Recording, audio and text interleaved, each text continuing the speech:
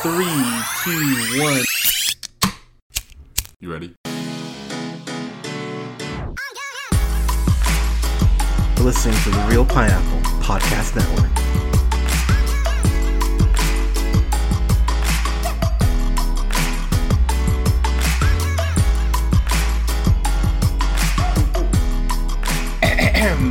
Good evening, everybody. Thank you so much for listening. This is the Real Pineapple. This is your humble host, Hunter, here. I hope you're all having a great week so far, or weekend, whenever you're listening to this. I've got a review for Ghostbusters Afterlife, which is directed by Jason Reitman, of course, the son of Ivan Reitman, and it's also written by Jason Reitman and Gil Keenan. So, to get into this movie, oh god, when was the last Ghostbusters? What was that, 2015? 2016? 2016.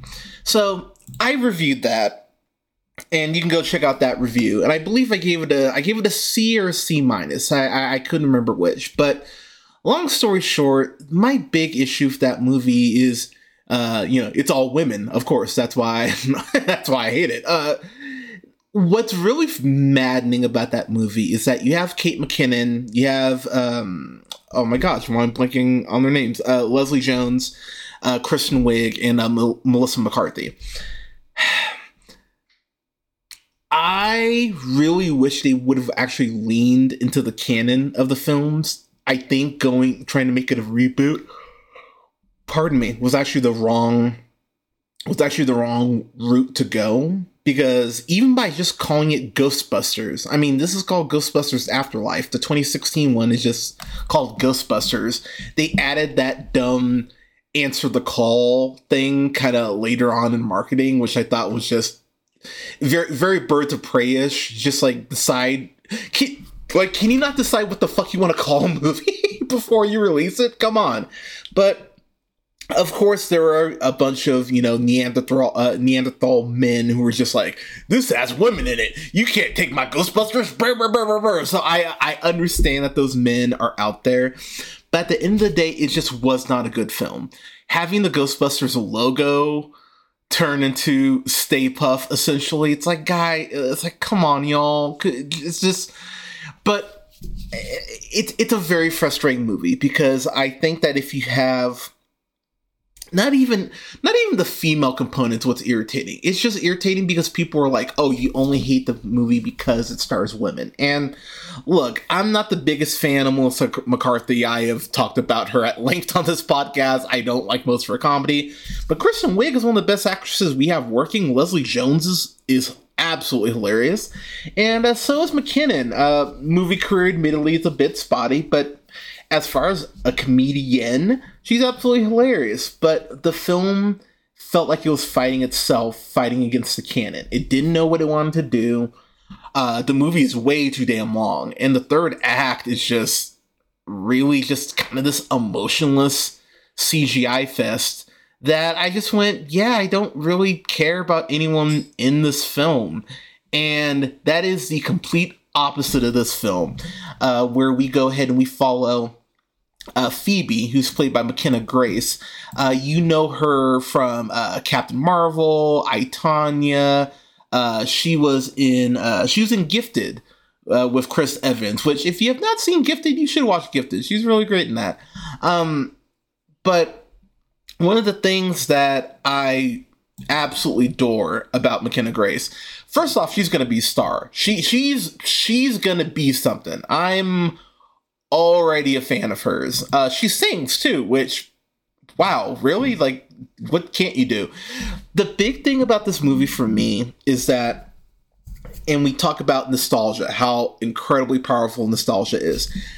I love the first Ghostbusters film. It's one of my favorite films I've ever seen.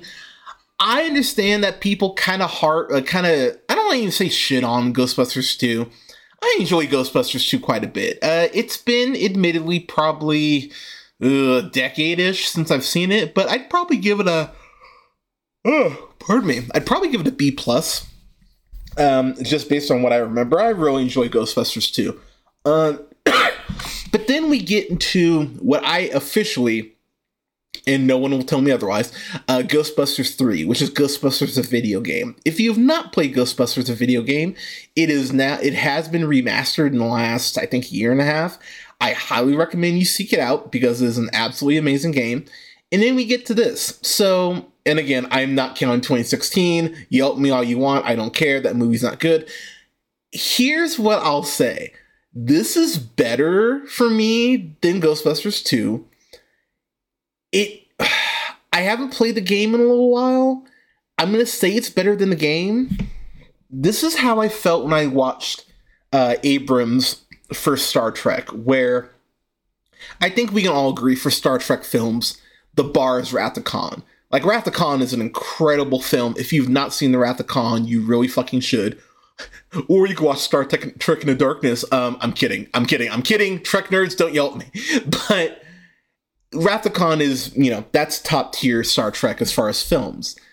This is really close to being as great as Ghostbusters the original. Like, it's not as good, but it's really close. And considering the gap is even as close as it is, that's an achievement in itself for me, which is something I was not expecting at all. But we go ahead and we follow Phoebe and her brother Trevor, played by Finn Wolford. You, of course, know him from Stranger Things and It. I have not seen It because fuck clowns, but their brother and sister, their mom is Carrie Coon, who plays Callie.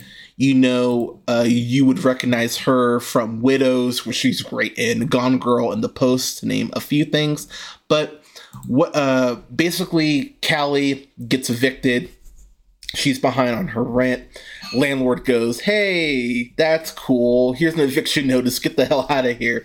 So they go ahead and go to the small ass town that we find out that a certain Ghostbuster has been hiding out in. And the thing I will say about this movie, one thing I was really worried about was, are they going to address Egon, Harold Ramis, rest in peace, sir?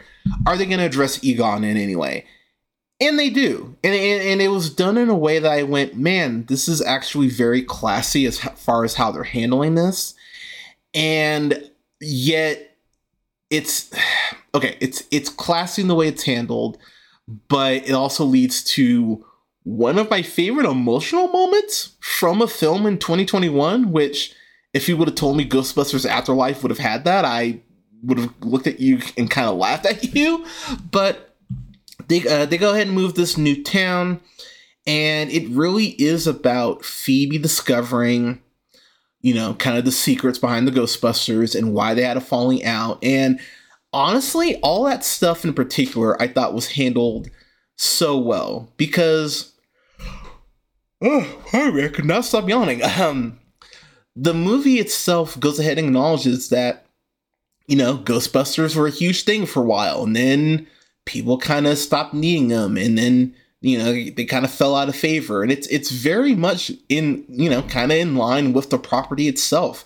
Ghostbusters is one of those properties where, you look at things like the real Ghostbusters and, some of the animated stuff that they've done. And Ghostbusters has always kind of hung around, but it never really hit that level of popularity again until the game came out, which made people, myself included, go, "Oh shit, okay, so there's still some juice left in this property."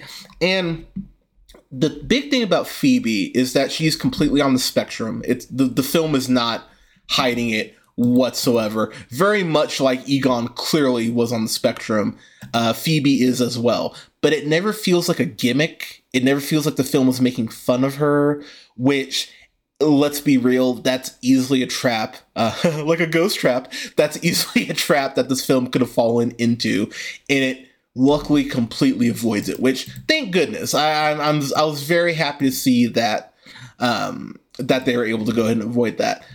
I want to shout out real quick this guy Logan Kim, who plays this guy named Podcast in the movie, who befriends Phoebe. This is his acting debut, Ghostbusters Afterlife, and young man, a tip. I wish I was wearing a hat so I could tip it to you. Just bravo, absolute bravo, because podcast has a crush on Phoebe, but it never comes across. It's more akin to something like Bumblebee, where you go like, yeah, you're being a dumb guy, but it's never creepy. It never comes across as, malicious or anything like that. It just comes across very sweet. And this is going to sound really cheesy. It's always nice to see just kids kind of develop those relationships, and even just a crush. It kind of takes me back to something like My Girl, where I just go, thankfully there are no bees in this, but I just like seeing kind of that purity of, before you get into all these other variables of what a relationship could be. Just a simple, hey, I like you, and hey, would you listen to my podcast? It's so earnest and just so sweet in a way that I just went, I really just love that it just is this, and that they're going on this mystery together, trying to figure all this out. I love that. Again, it's simple. You don't always have to reinvent the wheel. Sometimes things can just be simple, and that's okay. Their sequence in the trailers have teased it, and I'm sure you've seen clips by now, but there is this incredibly well done chase scene where they're chasing this ghost that's Slimer-esque but only eats metal. I'm blanking on what they call the ghost. I think they call it like Munchum or something like that. But they go ahead and discover this ghost and go ahead and chase it throughout the town. And that was a chase scene that I went, this is already better than anything that the prior Ghostbusters film did. And that's maybe only 40 minutes-ish in. That was something that I love that scene's in there. And it really gives the film some weight, especially when you see Phoebe using the blaster and going ahead and destroying parts of the city of the town, which is so fucking intense, but I love it. I want to go real quick and shout out Paul Rudd, because yes, Paul Rudd is great in everything for the most part. Like, the man rarely misses, and I'm such a fan of his, and I'm always so happy to see Paul Rudd pop up in really anything. And his portrayal here as Mr. Groberson makes me so happy, because he's a teacher who loves his job. He's teaching summer school, and he's like, oh, I'm teaching summer school, but I can show these kids, I can go ahead and pretty much be very loose and just have fun with the situation. He shows the kids Cujo, which was something that made me laugh, and he's showing them Child's Play like the next day. Like, he doesn't care. It's like it's summer school. Who the fuck cares? But seeing how he is engaging Phoebe as far as a scientist and not talking down to her, which is something that I feel like a lot of adults do in general, let alone in kids' films, and yet he's always treating her like an equal. And I'm going to make this completely random reference, but stick with me.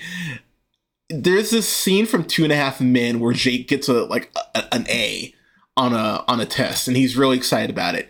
And then Evelyn, Charlie and Alan's mom, just completely is like, oh, everyone got an A. Basically, what makes you so special? Mr. Groberson could have totally been that adult and just extinguished Phoebe's want and love for science, but he doesn't do that. He's actually wanting to encourage her to continue to pursue it. And there's this great scene where him and Callie are on a date, and she's talking about the fact that she just doesn't really understand Phoebe and wishes she would get in trouble. And Mr.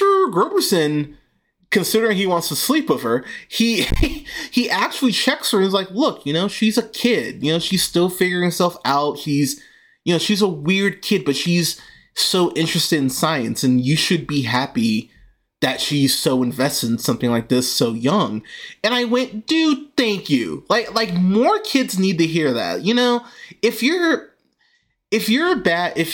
okay, if you're not able to draw, like, I can't draw a stick figure to save my life.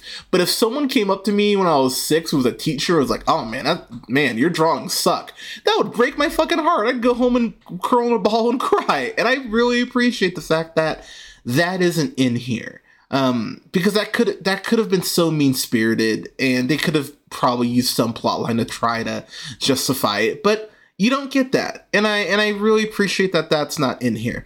I really am trying to dance around things because this is a movie I want people to really discover the big surprises of it by on their own. I will simply say, when you find out what Egon had kind of been up to, you go, oh, this makes a hell of a lot of sense if you've watched Ghostbusters. And you just go, oh, wow, damn it, what a smart motherfucker you are. And the opening sequence, as far as how that's handled, I thought was so well done. And it really does set a tone for everything that we go ahead and get as the film goes on. And how do I want to say this? I have talked about my love of Spider-Man No Way Home. I absolutely love Spider-Man No Way Home. It's an incredible film. Everyone should see it. But I will be the first to admit, this, I think, just scratches that itch for me, the third act. Just a little more. Not much more. It's really close. But I think I like this third act better. And I think part of it, and I will admit, because I'm always honest with y'all, but I expected No Way Home to be great. I really was like, okay, there's really no way you'll fuck this up, and they didn't. No Way Home's great, but I really was going into this going, okay, you're gonna take a swing on Ghostbusters again. I really hope you get it right this time. And not only do they get it right, but they set up really a new world for this franchise. And considering how well the film actually did at the box office, which, hell yeah. Yeah, give me more of this. Give me more Ghostbusters with Trevor and Phoebe and Callie and podcasts. Like, give me more of this. And the third act of this film is just... So I was watching it with my partner, and she hasn't seen Ghostbusters the original in a while, but we're sitting there watching it, and even she started crying like, wow, because the movie just really does respect where it comes from without being a prisoner to the source material. And that's a really hard trick to be able to pull off, and yet the film does it in spades over and over again. The use of puppeteering blended with CG was so well done. You get the demon dogs at a point in the film. You see that in the trailer, so I'm not giving anything away there. But seeing that had me so on edge. And when you see Mr. Gruberson just running, you're like, oh my fucking god. But the way that scene is handled, and really the way all the horror is handled here, there is a good amount of horror elements to this, and a couple jump scares that actually got me in the theater, where I was like, oh, you sons of bitches. But there's just enough horror here, I think, that'll keep kids kind of going like, oh shit, okay. But the film is so well paced that I was never bored. The film is just over 2 hours. It's like 2 hours, 4 minutes. And it feels like it earns every minute of its runtime. And at the end of the day, did I want a sequel? That's what I always have to say, is did this film do enough to warrant me going, oh yeah, I want to see you continue this? And hell yeah, give me more Ghostbusters. I want more of this, because my god, what a pleasant surprise this film happened to be. And it just really makes me happy that a new generation is going to discover this property because of this film, which at the end of the day is all you can really fucking ask for. So, getting my final thoughts here real quick. Jason Reitman, I know I mentioned him earlier. He's got a hell of a resume. He was a producer on Jennifer's Body, which, while not the best film in the world, is much better than people give it credit for. Juno directed that. Wrote and directed Thank You for Smoking. That's pretty good. Directed, wrote, and produced Up in the Air. Yeah, that's pretty good. Directed Young Adult with Charlize Theron. Pretty good, too. Was a producer on Jeff Who Lives at Home, which, if you have not seen that, pretty damn good flick. He wrote, directed, and produced Labor Day, that movie with Josh Brolin and Kate Winslet, which I totally forgot existed. Yeah, you don't need to worry about that. He was a producer on Whiplash, produced and directed Tully, again with Charlize Theron, and then went ahead and directed, produced, and wrote The Frontrunner with Hugh Jackman, which was a damn good flick as well. So the man's got a hell of a resume. So him, because I was already hearing some people go like, oh, nepotism at its finest, here we go. Jason Reitman directing this shit. And he has more than earned it just off that resume. And considering what he did with this property, dude, go ahead. Let him be the guy for this property moving forward, which, hell yeah, what a pleasant surprise this film was. This is a fan-fucking-tastic. I really can't justify not giving this a fan-fucking-tastic. I knew what was coming in the third act, and I'm sitting there watching my partner watch it, and I started getting choked up because I was like, oh god, I know what's around the corner. And just rewatching the film, it just reaffirms my fan-fucking-tastic. I was so happy that this film did well. I'm so happy that people were engaged with it. There was when I went and saw I did go see this in the theater that Thursday night when it premiered. And one of the things that made me cry all over again while I'm watching the third act is I hear this little girl with her parents go, I want to be like Phoebe. And you know what, man? Like, hearing kids say, I want to be like that character, someone that is a positive influence who is a scientist. There is a point, and this isn't a spoiler, so I'll say this. There's a point where Callie's talking to Phoebe, and she's like, oh my gosh, you're a, and every fiber in your being goes, she's going to say Ghostbuster. And Phoebe just looks at her mom and goes, I'm a scientist. And I just went, oh my God, movie. And I started getting choked. Oh God, I'm getting choked up thinking about it. But it's one of those things where you just go, this is how you do this correctly. And there's a mid-credit and a post-credit scene. And the post-credit scene is such a great teaser for where I believe we're heading. I can't wait to see where we're heading and what else we are going to potentially get from this property. But fan-fucking-tastic. Please watch this movie. It's out on digital and Blu-ray and 4K now.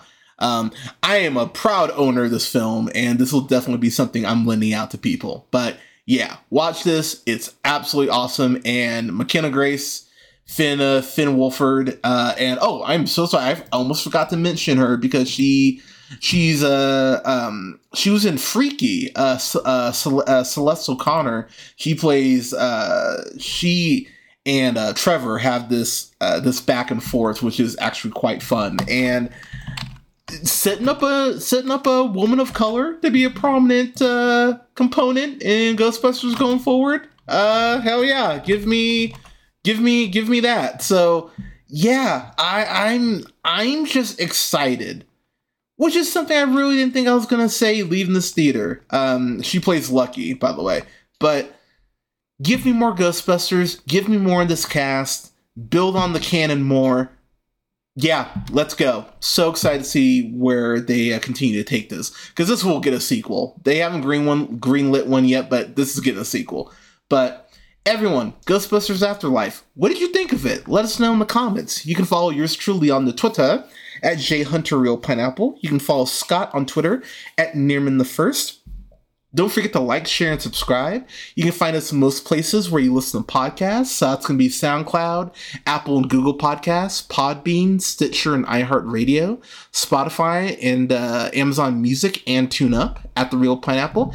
And you can follow me on Twitch at twitch.tv/jhunterrealpineapple. That again is REEL. And you can find me on Letterboxd at Black Shazam and on TikTok at Black Shazam 775. I am going to start doing what I'm going to call real shorts on there. So mini size reviews, in case you don't have time to listen to the longer ones. But everyone, thank you so much for listening. We'll have reviews up this month for Batman 89, Batman Returns. Oh gosh, what else? Since it's Black History Month, gonna have reviews up for Atlanta season 1 and 2, Watchmen, The Harder They Fall, Waves, to name a few things. I'm really excited to get those reviews out to y'all. But everyone, please stay safe out there. Thank you again for your support. Wear your mask, get your booster, get your COVID shot if you haven't gotten that yet. Tell someone you love them. Stay safe out there, and we will talk to you soon.